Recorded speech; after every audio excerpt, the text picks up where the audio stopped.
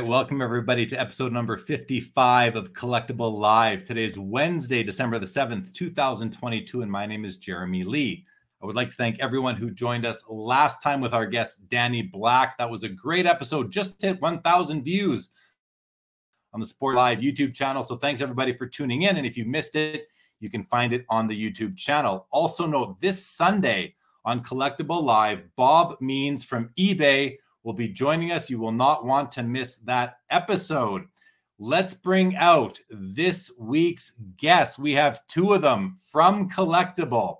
We have Sarah Martin, there she is, and David Marino. Dave should be showing up on the screen momentarily. We'll start with you, Sarah. How are you today? Good. Finally getting caught up from the craziness that was Art Basel and Scope. All right, and it's great to have you here with us. Dave Marino, Mr. Elusive, Mr. Busy, Mover, and Shaker. How are you, man? Seriously, how are you? You've been busy. What's going on? Doing great. Is this our first real episode? I feel Dave, like I had to look back into my archives to see if I had ever had you on any show that I do, because I was wondering, do I have his headshot? And I went through, it's like, I don't have his headshot. And so, as you know, I've been trying to get one. No one wants my headshot. Except me. Fine. Which leads me to my opening question tonight. I did receive a picture of the two of you. Looks like you guys are in the boxing ring. And I had to ask Sarah, does that picture accurately represent your guys' working relationship? I mean, I think the fact that we're smiling while we want to kill each other absolutely represents our working relationship well. How about you? I love David. We work so well together and we're like the yin and yang, but there are definitely moments when we're both stressed that it's like all out battle. Yeah. Well, what about you, Dave? How do you feel about that picture we used, and does it reflect how you feel about Sarah and the working relationship? I could not be happier with Sarah and our working relationship.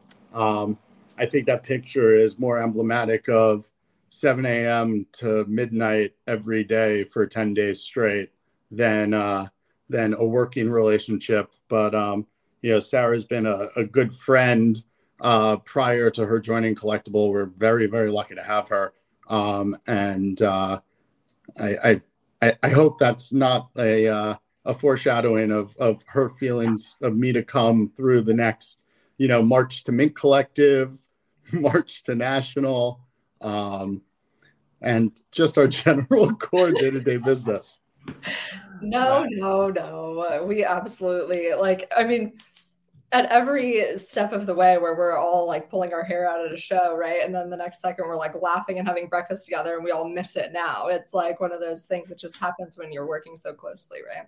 It actually seems a bit more like a sibling relationship than anything else, based on what you both said, which is really nice when it is in the work environment. You guys are working together. It's professional, but obviously spending so much time together and on the road, you develop those special sort of, sibling type relationship and the qualities thereof.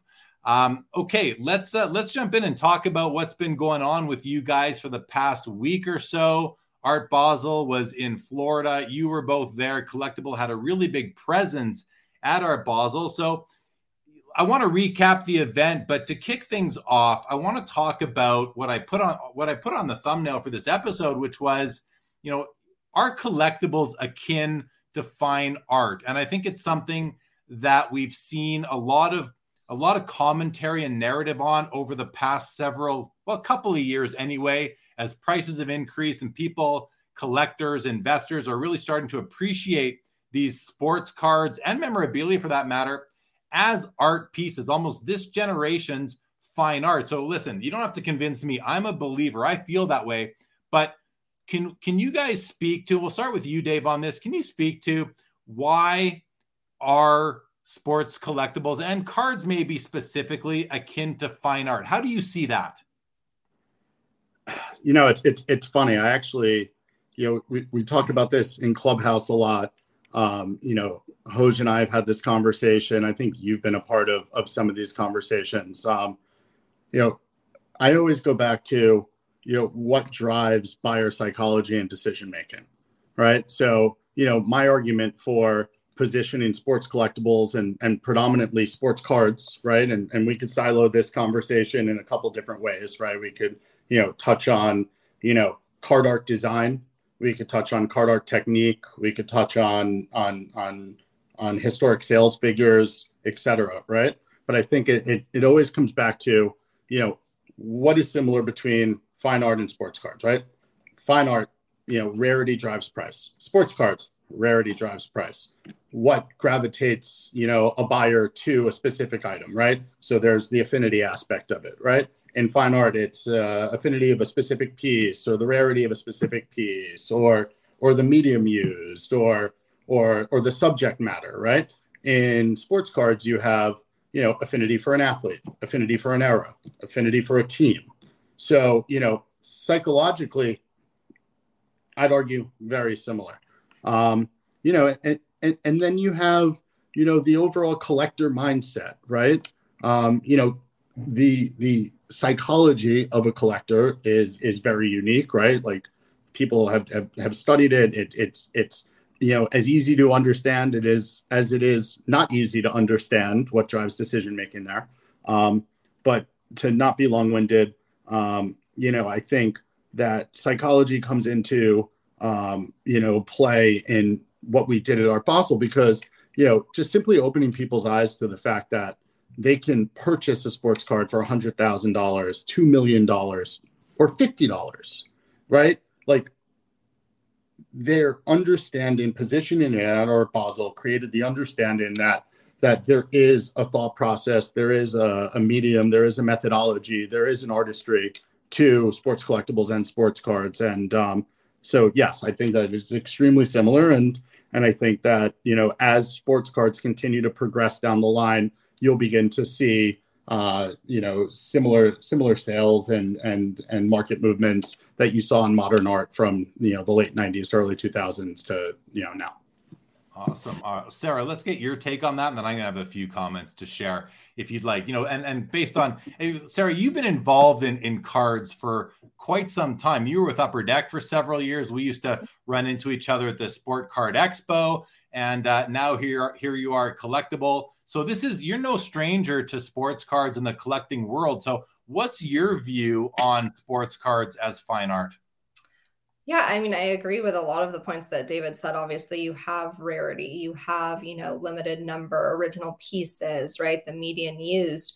I also, though, think that, and I actually had this conversation with someone in our gallery space at Scope I remember back in my Upper Deck days sitting with our photographers and our designers and going through all of the steps and process that was involved in creating each specific card.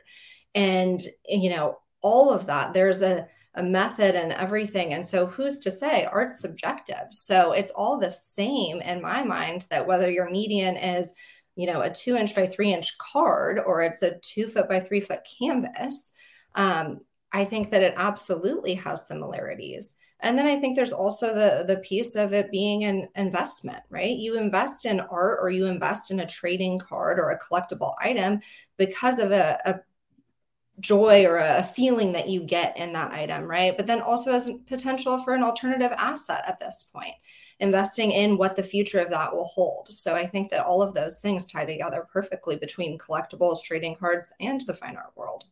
Yeah, I agree with your guys' comments. And if I'm thinking about what's the difference between fine art and sports cards, I actually think that, the scales tip in favor of sports cards, because along with everything you guys mentioned, like the beauty, the subjectivity of the beauty, the rarity, is the nostalgia that is attached to sports collectibles.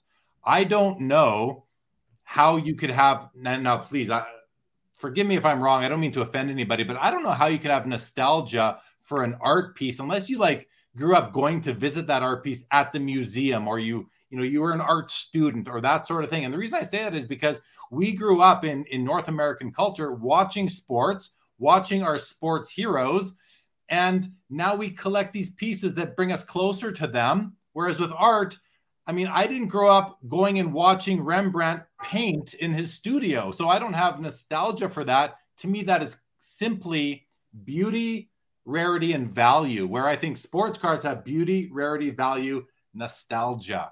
And that, I believe, is the driving factor in their values. Does that make sense? Is there anything you'd like to respond to those comments with, Dave? No, I think you're spot on. I think that, the interesting, kind of pivot to nostalgia for sports cards is the thrill and exhilaration of owning something that somebody else can't have in the art world, right? And I think that's, probably one of the biggest, drivers from a high net worth perspective, right? This is rare. There's very few of these. I want it on my wall because it is a symbol of me making it. It's a symbol of my success, right? Now, I'm not saying everyone's making that decision, making that way, but at the same time, I believe that there's definitely nostalgia in art, right? In the art world and the buying decision-making process there, but at the same time, I think, for sports cards, for the 86 Fleer, for instance, to touch $1 million, right? What do you need? You probably need everyone that owns that card to be worth millions of dollars. And for that card to be, you're paying my price because everyone that owns it, it's a status symbol. Now, I don't know if it's worth $1 million. I'm not saying that, right? But that's really where sports cards need to go for assets like that to really hit those levels. And you see that in the art world, right? If a Basquiat collector can't get, one of his top 10 pieces, then you're going to pay up for what you can afford because you want to be in that Basquiat club. Right. Yeah, that makes sense. Yeah, I think you're talking a lot to status, hanging something on your wall to show your status and that you've made it. I think that exists both for art in the old days before internet, hanging it on your wall, letting everybody in your social circles know you had it. Now on sports cards, it's as easy as 3 seconds later, you've got to post up on Instagram and everybody knows you own this card. And there's that as well. Yeah, Dave. But what's cool about the art world, and I was having this conversation with somebody at Basel because they were asking me about, how I would, kind of juxtapose the psychology and the collecting mentality of true collectors in sports cards and high-end collectors in sports cards versus art. And I think that, you're a hobby purist, right? I think that my hobby persona has begun to lean more purist through the relationships I built and what I enjoy about cards, right? In art, it's not all about status, right? Just in sports cards, it's not all about status. Everybody has their hobby persona and lane, right? So, you can go to art fairs and support local artists. You can, go to sports card shows and support local dealers and vendors. So I think that we're talking about the upper echelon of the art world when I think that, there are similar parallels between Sorry. There are similar parallels between art enthusiasts and collectors and sports card enthusiasts and collectors, and of all different stages. And of course. And all right, good. Okay, I'm going to let's just say hello to a few people we have in the chat. The Loud Collector is here. What's going on? A collector's dream. Jeremy from Collectors League says Sarah would definitely beat Marino in a boxing ring. Bobby Burrell says cards are prints as opposed to fine art, more singular pieces, but depends what you define as fine art. Fair comment. Jeremy says very excited about Dave exposing trading cards to the Art Basel audience. I think that's a little bit of a limiting. I don't think it was just Dave. I think we had Sarah there and probably a few others from the team. Billy Celio, who Sarah would know from her days at Upper Deck, says, Sarah, after Tony, who's your second favorite project manager from your time at Upper Deck? You better say Billy, Sarah. Billy was my number one, not after Tony. There you go. Thank you, Taco Stocks. Great to see you. LA Collection is here. Game Time Gallery says, great cards like great art do not require a valuation of $1 million. You can find great cards and great art for hundreds of dollars. Art Basel caters to everyone, not just the high end. And I don't really know what Art Basel is. I've never been. I wasn't able to make it up there. So that's a great point. And Bobby says, on the point regarding nostalgia, it's based on how old you are. Otherwise, no nostalgia timeline for you and Babe Ruth, Mantle, Van Gogh. All right. So let's move along to our next topic, which is actually, let's stay on. Dave, you took us into talking about Art Basel. Let's keep talking about what was Collectibles' involvement at Art Basel. The scope setup, Sarah, which was a tent you guys had set up on the beach. Speak to scope, but please speak to what you got, what Collectible was doing there in the first place. Am I taking that, or is David? That's David, you, this Sarah. was your baby. Oh. All right, back to Dave then. All right. So Art Basel kind of, I'm gonna be long-winded again, but this is Maybe I should have taken it. I hope we have 2 hours. We don't. so frankly, I always gravitated towards card art when I was in my first iteration of my collector journey. And then I got back into it, when I joined Collectible, and actually Christina from Card Ladder was the one that really kind of focused me in when we were working on Mint Collective on different, designs and differences in designs, et cetera. And she famously said, this is her lane, and definitely is her lane. But so we did Art Basel last year because we wanted to focus on, sports collectibles as an asset class in the same vein as fine art. Right. And the person who made the comment that there are all different types of art at Basel is correct. Right. And we showcased all different types of cards last year and this year. But this year, this was a collaboration between eBay and Collectible. Celine from eBay really, really championed this event. We had the idea of joining forces to, essentially make the statement that, what we do, again, is in the same vein as fine art. And we can, show, everything from, Don Mattingly hot gloves, 8.5s as an example of Gene Arena and Arena Designs artistry, to a PSA 8 Mickey Mantle center under the tent at Scope for everyone to ooh and ah at. So to me, this is a journey of love of cards and also art. So Sarah, what was under the tent at Scope, and I guess Scope is a part of Art Basel. Is that right, Sarah? Yeah. So Art Basel is kind of the overarching, it's like Kleenex, right? And tissues. Like everyone calls it Art Basel, but it's Miami Art Week. And Art Basel is one set up there, right? So at the convention center, you have Art Basel specific, and then you have other tents and other activations around. So Scope is another one of those setups. So they erect a huge tent on the sand at 8th and Ocean in Miami. And I can only imagine the production that goes into that leading up to it. But there was probably, 300 gallery spaces in there, David, I would say. And so varying sizes, all different mediums. And it was amazing. And so we had a setup there where we did a collaboration, and kind of as part of our partnership with eBay and the fact that we are going to be vaulting over $5 million with eBay.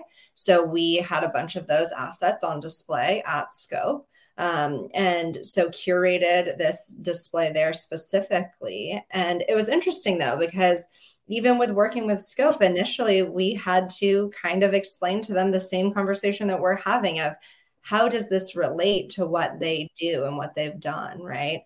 And then by the end of it, I had a conversation with the same, curator that we had to speak with in the beginning, and she totally got it. And she was happy for us to come back a second year if we so choose. So it was really like a nice transition, I think. And what was the vibe like at the Collectible and eBay tent at Scope? Like, how many people were in there? Were they excited? What was the response from the art enthusiast upon seeing the sports cards? I think it was honestly what I kept hearing over and over again is no one expected something like that when they turned the corner, and we're so happy to see it. So I think overall a very positive reception. it was very interesting because there was absolutely people who questioned it, right? Of, well, this isn't art. They would walk in with their friends, right? And this isn't art. And why is this here? And then we would just kind of let them do their thing, right? And walk around the space and see everything. And they'd have this dialogue, and it happened again and again. And where they would, as they communicated with each other, they would actually convince themselves over, with no interference from us whatsoever, right? That, oh, wait, this is art. And they would have that kind of realization. And it was, I think for us, it was really enjoyable to see that, you know, we didn't have to explain it. Once they were in the space, they understood it. Do you think that by being there and being at the installations and talking to the attendees, do you think, and this goes to both of you, do you think that you were able to recruit any new sports card collectors, investors? Are like, was the mission successful? Sarah, you want to go first? Sure. I 100%. I think that, you know, there's obviously speculation of going outside of the hobby or being in the art space, and how does this correlate? And realistically, though, what people realized was just that it is art. Just because it's this small canvas doesn't mean that it's any less valuable as a piece of art and or as an alternative asset investment. So we absolutely, there was a lot of people that I don't think expected to be wanting to collect, you know, trading cards that were in that space that are now following everything that we do. We've had multiple people reach out, people that want to work with us from the art world and think it's great. So I think that it absolutely was a great reception. How about you, Dave? Did you convert anybody into, you know, staying up late with you and busting open soccer cards? Of course I did. Is it even a question, Jeremy? I did, and thank you to Mark from AA Mint for providing all of my cards for that week. I got a little bit of wax relaxation. Anyway, yeah. Listen, I think you know, the whole process was, you know, there's a lot of testing, you know, getting to the point where we got the exhibit done. You know, Corey from Show Your Slabs and I, you know, really like worked to figure out, like, how do we display the cards? How do you know, really showcase them from a gallerist perspective? And people, you know, really gravitated towards it. I think it resonated with people. The mantle was definitely, you know, a hit, but people really went after our consignment pieces. You know, people were asking to buy the Tuas, the Herberts, some of the other, I mean, the Serena Williams card was sought after. The Floyd Mayweather card was sought after. Josh Dawson gave us a Mike Trout rookie card to 25 that people gravitated towards. So there was definitely that like pop of nostalgia in their eyes and you know, excitement when they realized that, you know, this was kind of cool. You mentioned the Floyd Mayweather card. I mean, that is, to my opinion, it's not the prettiest card, but it's the Floyd Mayweather rookie card. Were people that were coming by and engaging with you and looking at the cards, were they more interested in just like, what's this worth? Or were they actually looking and saying, this design is awesome. This represents the way these artists or these photographers were thinking and working in the 50s, the 60s, the 2000s, whatever it was. To summarize the question, what was the primary interest of the art enthusiast towards the sports collectibles? Dave? High. It was high. And this is a word that Sarah and I are sick of hearing, but you know, there are very high curatorial expectations when you're exhibiting during Miami Art Week. And I think that there was a little bit of apprehension for us to do this exhibit and for us to present what we do and our industry and our hobby at all. And, you know, I think the key takeaway we began to realize day 2, day 3, especially from the people that, you know, curated Scope, is that there was excitement. People were really, really happy, enjoyed it. We had more people at our booth than most booths. We had more people stay longer at our booth than most booths. People actually treated it as if they were walking through a little museum. That was really, really validating. to me, and I noticed to Lynn and to Sarah. We were not expecting the response that we received. We were expecting a lot of "Why are you here?" and we got mostly "Wow, this is cool." Everything you just said, to me, is such a great sign that we have growth upon us in this hobby. And that's a wonderful thing. Okay, going to go to a few comments, and then we're going to talk about some of the events that you guys, the Collectible, organized at Art Basel. And I guess before I get to that, I want to talk about the Thursday night. You guys had a high-end collectors dinner, and then Friday was a cocktail event. Sarah, are you going to be the one to speak to those? Or is it going to be Dave? Or is it that was a full collaboration with both David and I, so I think we both can. Okay, we'll start with you. But first of all, Jeff McMahon is here. What's going on, Jeff? Jeremy says we need uncut sheets on display at the Art Basel. That makes sense to me. Collector's Dream says last year there was a banana taped to the wall at Art Basel. Therefore, cards are art. We've got baseball card curmudgeon here. What's going on? Bradley Crenshaw says Marino is a stud and Sarah is amazing. Y'all keep killing it. That's very nice. Game Time Gallery says art collectors and card collectors have similar mindsets. You see something, it speaks to you, and you got to have it. That's exactly how it is, right? Well said, Game Time Gallery. Okay. And let's move on to the events now. And let's talk. What was that last comment? You can't do that and not say what the comment was.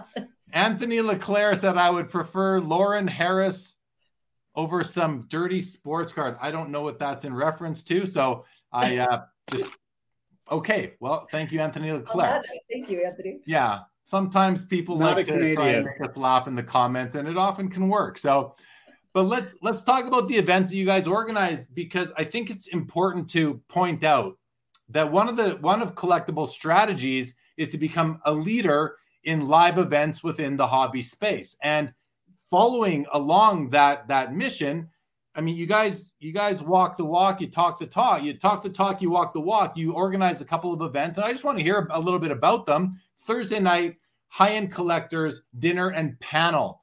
What was going on with Speak to that a little bit. And Dave, you want to speak to that? Sure. And correction. I think, we definitely throw great events, but I think, we've proven time and time again, and I credit Ezra and all of our partners for this. We do things in the hobby and outside of the hobby to build community and bring people into the hobby and to better the hobby. We've done it with Mint Collective. We're going to continue to do it with our events and supporting shows. We're doing it, at Mint coming up. We're definitely doing it at Culture Collision. Those are my two Q1 targets. But, I think connectivity is extremely important. It's one of the greatest parts of this industry and this hobby. And, I'm definitely proud to continue to build those points. But Thursday night. So the idea behind Thursday night was really to focus on showcasing Collectible and the eBay Vault, to give, high-end collectors, our team, some local collectors in Miami, an understanding of what eBay's goals are, what they're trying to do, what they're bringing to the community, what they're bringing to the hobby, similarly what Collectibles future is, what we're bringing to the hobby, how we're going to continue to try and grow the community. And we can touch on ways that we do that later on. But we had, a really, really beautiful setting. We had Mr. Chow in the heart of South Beach on the patio for about 45 guests, and a really, really great panel with Ezra and Ski and Bob. And, I think overall, this is something that, hasn't really been done. This was kind of a step above the dinners that we've hosted at National. And I'm very, very excited to continue to host these dinners with Sarah, because I think, across all aspects of the hobby, interpersonal meetups, larger meetups, cocktails, networking events, like this is where relationships are formed. Definitely. Can you speak a little bit to the panel itself in terms of, usually when you sit on a panel, you're looking for a couple nuggets of information that really resonate with you.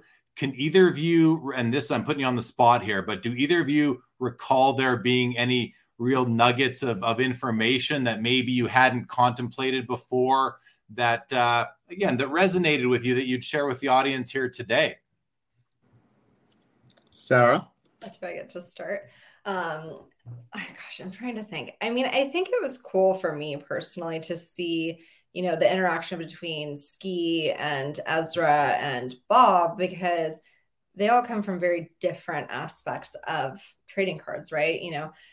But to see these different types of people come together, all based on the fact that there's this love and passion towards trading cards. And so I think that was really neat. And some of the stories of how they got into it and where they see the industry going, and the fact that, as we go forward, you have eBay making such an effort to make sure that they're doing everything that they can to support the hobby. And, and that's what works with us and eBay, right? Is we're all trying to expand the reach of the hobby and how people can interact with that. And that was kind of really cool to see them go through that in a little bit more detail and talk about the future of the space, and not just where we've been, but kind of how we got there and then where we're all going. Yeah, that's awesome. And just so everybody knows, you mentioned that, what they're doing, what their plans are. Bob Means, who heads up Collectibles on eBay, will be our guest on this show on Sunday, like 4 days from now. So we will get the eBay side of things, as well as, why they were at Art Basel, why they partnered with Collectible, what they learned in 2022 and what they're doing in 2023 as we move forward. Dave, anything that came off the panel from Thursday night that you were really, that maybe gave you cause to think about something you'd never thought about before? Well, I'm definitely going to let Bob speak to the points that Bob made on the panel, but I think that some of the key takeaways, like I haven't really thought about the potential sales velocity and the authentication processes and truly ways that eBay is putting new structures in place to make the selling process and transfer process on their platform more seamless. I think that, just like anything, there's a learning curve and an adjustment and a, sense of comfortability that needs to be kind of accepted, I guess is the best way to put it. But from a collector's perspective, I definitely, I don't want to give away too much, but I definitely think that there's a lot of higher level thinking in this process that is going to benefit collectors from a seller's perspective and a buyer's protection perspective down the road. And I'll leave it at that. Yeah, it's a nice teaser for Sunday's episode with Bob. Let's talk a bit about Friday night. You guys held a cocktail event. I saw some pictures that were on the the social accounts from Collectible on Instagram and that, and it looked like a great party. Can you guys just talk a little about what the vibe was like there? And did you find that by hosting, you're both giggling? Don't know why, but I'm sure you could share. But can you just speak a little bit to, like, was hosting the event, did it produce the result you wanted to? What was what was the goal of the cocktail night on Friday, and did it meet your expectations? The wind met our expectations. Yeah, the wind really blew it out of the park for us on that one. Literally.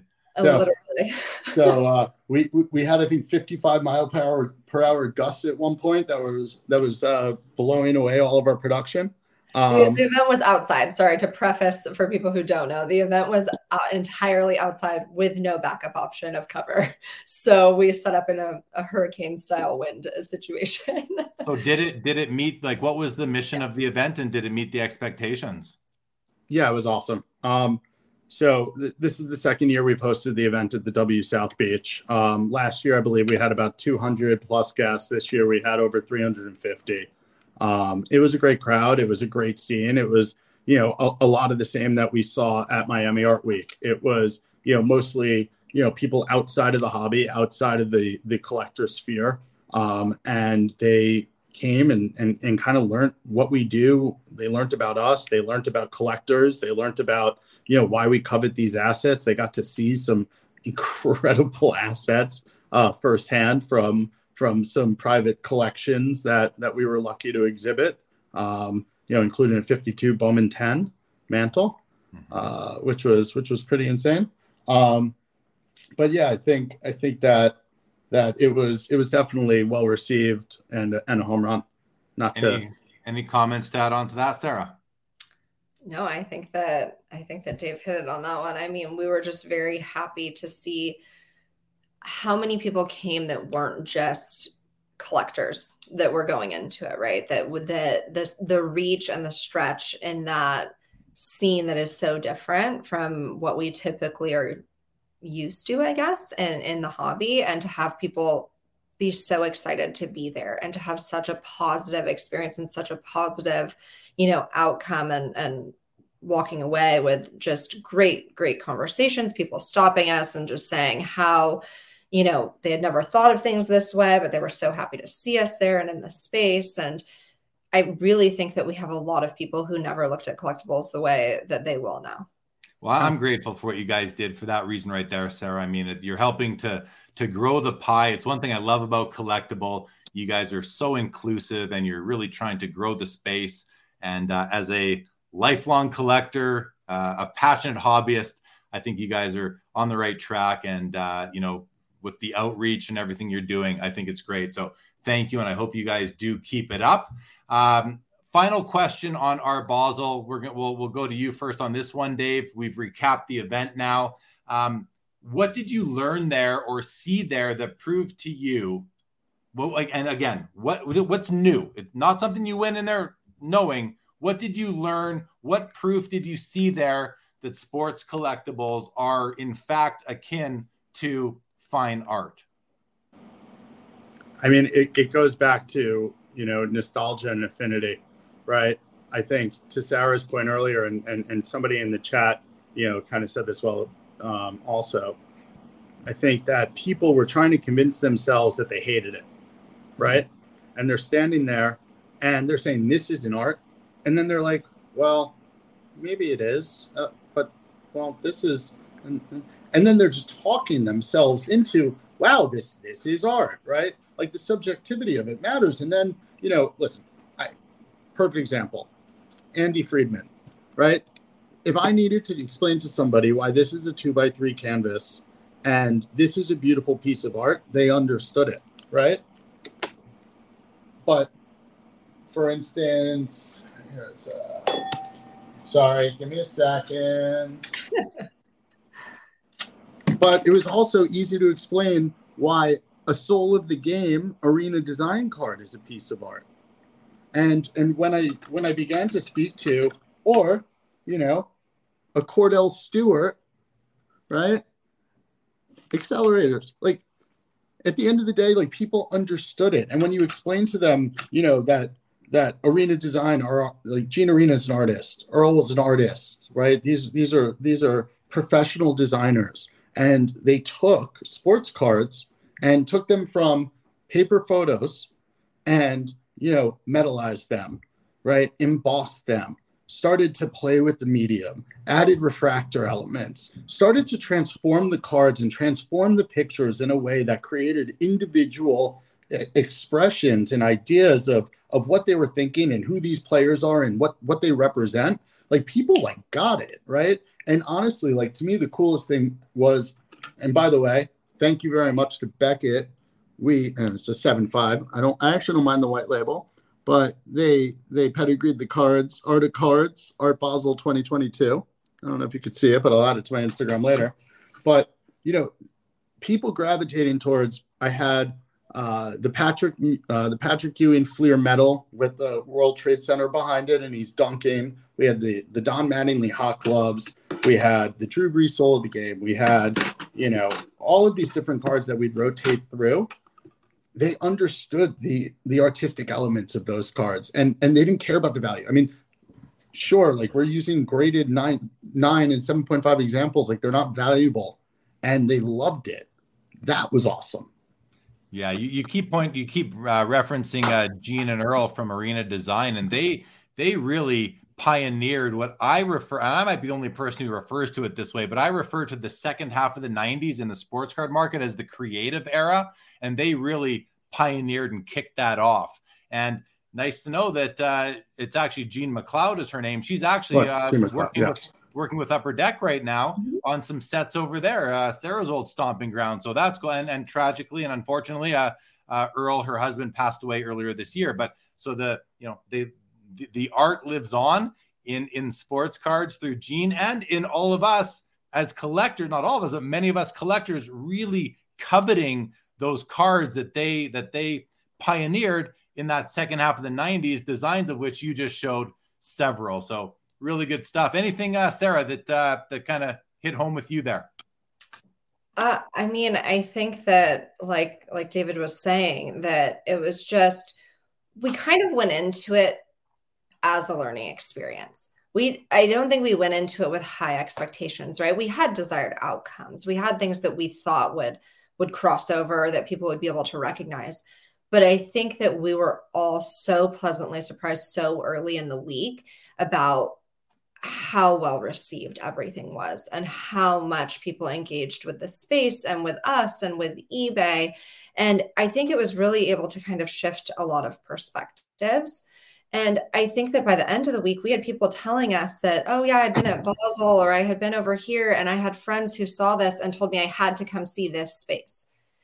I don't know how many other, people, unless you're a known artist that someone follows and already collected, right? We're getting that type of, reception and that people had when they walked into the space. So I think that for us, although, yes, we had things we wanted, I think we got more than we could have ever imagined out of it. And I think that on a go forward, it just becomes an even bigger, experience next year if we go and do it again, right? Of how we curate and what, based on what people were enjoying, or different things and different pieces. So I think that it was very, very pleasant surprise for all of us. Great news all around. Okay, we're going to Jeremy. Sorry, I just want to add. Yeah. Gene came to Basel with us. Yeah. Oh. Gene flew down and joined us. And, again, going back to it, but Christina really put together the Art of Cards panel at Mint Collective. That was, a major focus of hers. And, I probably geeked out way too hard on the original call with Jean, and having her at Basel and it was awesome. Like, I think she really enjoyed it. And right. It was really nice to pay homage to Earl, this year. So that's really nice. Jean is such a lovely lady. I always enjoy seeing her, and she's a beauty. Is that Montreal? Beauties in Montreal. Very nice. Very nice. All right, guys. Let's go to some quick comments here. Game Time Gallery very respectfully informs me that Lauren Harris is a great Canadian painter. Thank you, Game Time Gallery. Eric says that art is in the eyes of the beholder, and my eyes say that sports cards are art, especially vintage cards. And those are like my feelings exactly, with like the caveat that, as I said, that second half of the 90s, the art really evolved based on Gene and Earl and their designs. Jeremy says we need some collectible events in Dallas. And as we speak, you're showing a card art piece by Luke the Cardist, who's one of my favorites as well. DR says the eBay standard envelope is the most revolutionary advancements in the hobby in the last 2 years. JG says sports world meets art world, always interesting interaction. That's pretty cool. DR would buy fractional shares of the Mona Lisa. So would I. Yes, absolutely. Right? They could sell a lot of those. A collector's dream says it's great to hear that so many people like the cards. I think that I feel the same way. Ben Diamond, I mean, this is a nice comment. Sport in general is art. The artistry, the movement, the skill, the hand-eye coordination, all these things. Even the design of the games themselves. Do you ever think to yourself, like, there must be a sport that has not yet been invented that could be as popular as some of the sport? Like, you hear about pickleball all the time. I think it's called pickleball all the time right now. Is that one of these? Although it seems a lot like tennis to me, but still. We saw soccer table tennis being played on every beach in Miami. Yes, it's like a huge thing down there. Yeah, it's wild. Cool. Pretty cool. Collector's Dream wants to know, what was the best card on display, Dave? Best card value-wise was probably the exhibit Lou Gehrig autographed rookie card. Then number 2 to that would be the Mantle PSA 8 52. But that's solely based on value. Yeah. I think that as we've realized, if we didn't already know it going in, art and cards, right? It's all perspective and it's all up to opinion. So what one person thought was the best card on display isn't necessarily the one that had the highest value. I'd say most people gravitated towards the Serena Net Pro. Really? After those, or to the Gene McLeod exhibit, arena design exhibit. Well, very, very astute comment. Ben Diamond says, no one should be the judge of what is or isn't art. If cards speak to you, it is valid as art. I couldn't agree with that more. JP Brabant says here, just wondering, is the card itself art, or is it a facsimile of the original artwork, much like a print of an artist's work? Hold on, right there. Much like a print of an artist's work. And I think that's a great comment. Bobby Burrell alluded to this a little bit earlier. And I think that just like art, when we talk about fine art, and I do not understand the world of art. So my perception is that fine art is art. You've got original art, which is the original painting where the artist held the paintbrush and put the paint on the canvas, that sort of thing. That to me would be the original card design. And then you have the prints that come off it. So I definitely think that the cards that we could buy in packs with gum in the 40s, 50s, 60s, 70s, 80s, those are like the prints of the originals. But because several of them are so rare, they become art, even though they're not original art. And they are artifacts, they are mementos, they are remnants of the past that show you, and we're all allowed to own a piece of them. So, or at least we're allowed to own a piece of some of them through the Collectible platform, or we're able to go buy a card and put it in our collection and enjoy it ourselves. To me, that is still art. It's just not the original one, the original copy. Does that make sense to you guys? Who wants to take that first, Dave? Yeah, for sure. But it's funny because one of the things that we were talking about mostly, with the 52 Mantle is that was a painted piece, right? So it's a reprint of a painted piece. So it's essentially a print. Yeah. Right. And to me, I think, again, going back to somebody else's comment about Art Basel, there's so many different collectors, vendors, artists. Like the world's your oyster when you're at Basel, or Miami Art Week, or whatever you want to call it. And I can't afford, when I was putting together the arena design exhibit, I couldn't afford most of the cards I wanted to buy for it. So the Cordell Stewarts of the world were just as beautiful to me, right, as a PMG that I couldn't afford to put in there. So, I think we did a Kerry Kittles Dunkin' Go Nuts. Mm-hmm.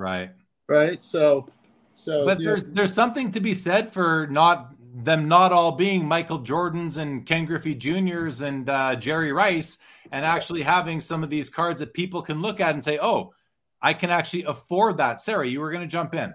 Yeah, well, I think that if all of them were the same, right, if every card was a Michael Jordan and Jerry Rice or whatever, then you don't have value in that either, because then it's not rare. So then you would diminish your value on that. But then I also think that art needs to be like trading cards or any other collectible, right? It needs to be accessible. And I think that, everyone has a different price threshold. Everyone has a different thing that they can do.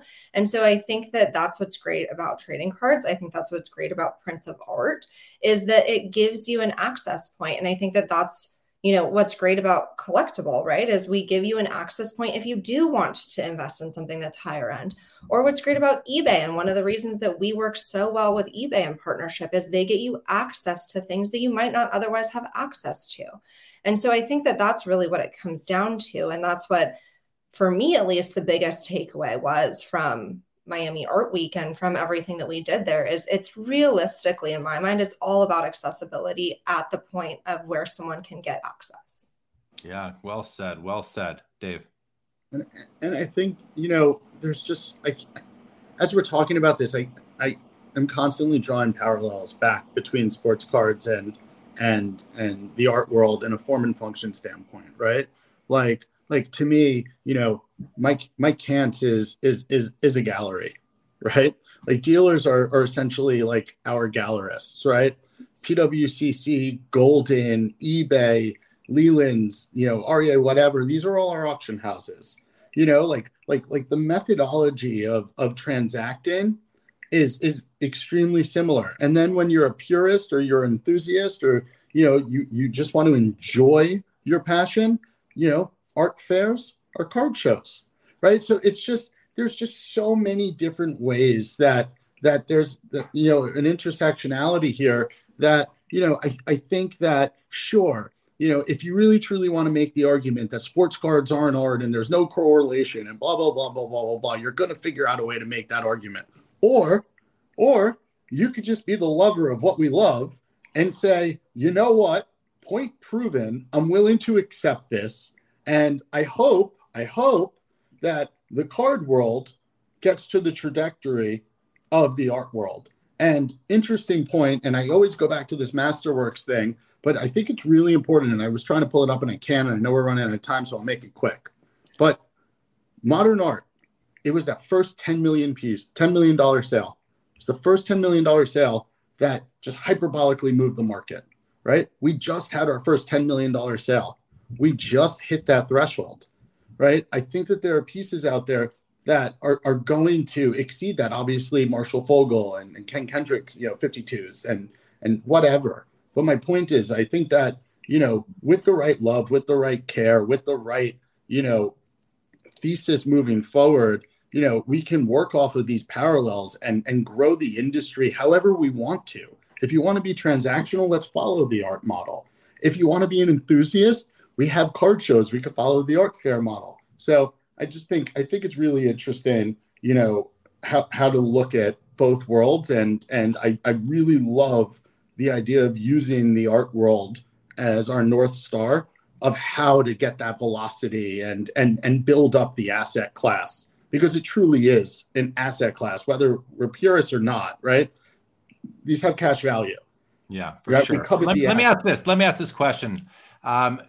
What is the more likely outcome? Art collectors become card collectors, or card collectors become art collectors? Sarah, what do you think from your takeaways from the show and talking to people there? I think that art collectors become card collectors. How about you, Dave? Same answer? Or? I think art collectors become card collectors, but I'll caveat, there was an insane gravitation towards game worn. So I think the uniqueness of game worn resonates in a certain way with art collectors as well. So I know for a fact at the upper echelon of the art world, I think it's very easy to convert art collectors, high-end art collectors to high-end card collectors. Yeah. Okay. Let's switch it up now. As you mentioned, we have about 5 minutes left. One of the topics that I wanted to talk about, you've mentioned a lot about eBay, and this was a collaboration with eBay. So let's just talk about Collectibles' relationship with eBay. Why did it happen? Please shed some light on the reason, why did eBay and Collectible decide to team up and collaborate and become partners in this initiative, and I'm sure others to come. And who's better to answer that one? Dave. So I think, frankly, it really started in the lead up to National, post-Mint. Ezra and I built a relationship with Celine and Jeff Juco. And, hold on a second, Dave. I just want to clarify. So National is this National Sports Collectors Convention that happened in Atlantic City back in July. Right. Mint was the Mint Collective that happened in Las Vegas, which was an industry event as well. And Ezra is the CEO of Collectable. With that said, Dave, please continue. Great. Jeremy fluently speaks Marino, so thank you for translating. Either way, I think the partnership was born on similarities and just genuine like of each other. right? We had great dinners. We view the world in a similar way. I was, always apprehensive given the stories that you hear, and these couldn't be the nicer people, right? Like, so to me, it was, all right, eBay's checking boxes. They care about the collecting community. They care about collectors. They care about the hobby. They're the central place where everyone transacts, right? This is a partnership that we're going to grow. They took a massive shot on us at Mint, aka the Mint Collective, and they were our presenting sponsor off of an idea. And frankly, I couldn't be more excited for this partnership. Awesome. Oh, great to hear. Sarah, anything you'd like to add to that? I mean, you spent time with some of the folks from eBay down in Miami here this past week. So anything that came out of that even if you want to speak to how you see the future of this relationship moving forward and the collaborative nature of it, anything to that? Well, they're wonderful. I am so happy. I couldn't think of another group of people. I mean, especially Celine, but everyone on the team that I would be happy to spend another 8 days, 20-hour days with, to be completely honest. And so it was great though. And I think that, like David mentioned, we have a lot of synergies between how they view the trading card industry and how we as Collectible view the trading card industry. And realistically, we have a lot of similar goals out of that, right? That we want to expand the community as much as possible and do what's best for the community and the hobby, and to get accessibility as best as we can. And so I think that the future, we already have some chats and some things in the works, and I think that they're going to be really great. And I think that they're going to be great for the industry as a whole. So I'm really excited to continue with them.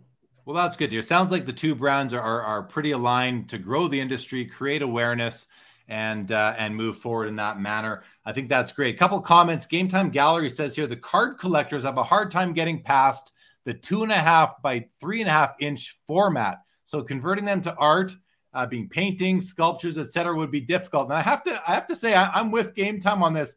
I like my cards to be 2.5 by 3.5 inches in shape, unless it's an older card, the odd tall boy or a small tobacco card, what have you there. But I hear what Game Time Gallery is saying there. And then Chris Ellis asked this question, which I'll pose to you guys. If either of you had any sort of supply demand discussions at Art Basel with any of the art people, what did the print runs come up? The 1 of 1, the out of 25s, the out of 100s, that rarity, was that something that was really interesting to the attendees who came by the Collectible / eBay installations? Dave, you want to jump in? Yeah, 100%. And the idea of rarity and artificial rarity really resonated with the art collectors, and they immediately understood it. They liked it. It's a key differentiator, and I think that would be something that would get people over the line. It's an easily understandable way to define your asset versus another, and that's important, especially in the art world where authentication is paramount. And rarity, for sure. Sarah, any specific conversations come to mind that you had, or you want to sort of echo what Dave said at all? Yeah, no, I mean, I completely echo what David said. I think that it's the same language that we use to speak about trading cards, and what adds value to a trading card is the same language that is used to talk about what makes a piece of art valuable. So I think that, it's in my mind now, right? It's like a no-brainer of the connection between the two, but absolutely that came up. Right on. All right, guys. Well, listen, this has been really enlightening. I want to thank you for sharing your experiences at Art Basel at the Miami Art Week. I think you mentioned a couple of times that it's called, and Collectible Live. I think this is episode 56 or something like that. Actually, it's right in front of 55. It's one of the longest relationships I've ever had. Yeah, you and me, buddy. You and me. Yeah. But it's nice to have you guys here as part of the Collectible team on Collectible Live. So I want to thank you for that. A reminder to everybody that on Sunday on Collectible Live will be Bob Means from eBay. So he'll be with us and sharing the eBay side of all these sort of discussions that we've had here today. So I want to thank you both. Final words to you, Sarah, and then Dave, and then we're going to end this. Thank you for having us. It's been great. It's just, after coming off of last week, I think that now that we're decompressing, it's just been so great, but it's nice to talk about it and relive all of it and have the discussions about what came out of it. It's great. Right on, Thank Dave. you, Jeremy. Thank you, Sarah. Final to you, Dave. I echo Sarah's sentiments and want to let you know that I did exhibit a hockey card, and I will share it with you privately after this. So hockey was represented during Art Week twice. Good to hear. Good to hear. I want to thank you, Game Time Gallery, for the comment. Appreciate that. Same to you, Jeremy, at Collectors League. You two stand by right there for a moment. Everybody else, have a great rest of the week and weekend ahead. Thanks for joining us. This episode is over. Bye, guys. Seeking the truth never gets old. Introducing June's Journey, the free-to-play mobile game that will immerse you in a thrilling murder mystery. Join June Parker as she uncovers hidden objects and clues to solve her sister's death in a beautifully illustrated world set in the Roaring 20s. With new chapters added every week, the excitement never ends. Download June's Journey now on your Android or iOS device, or play on PC through Facebook Games.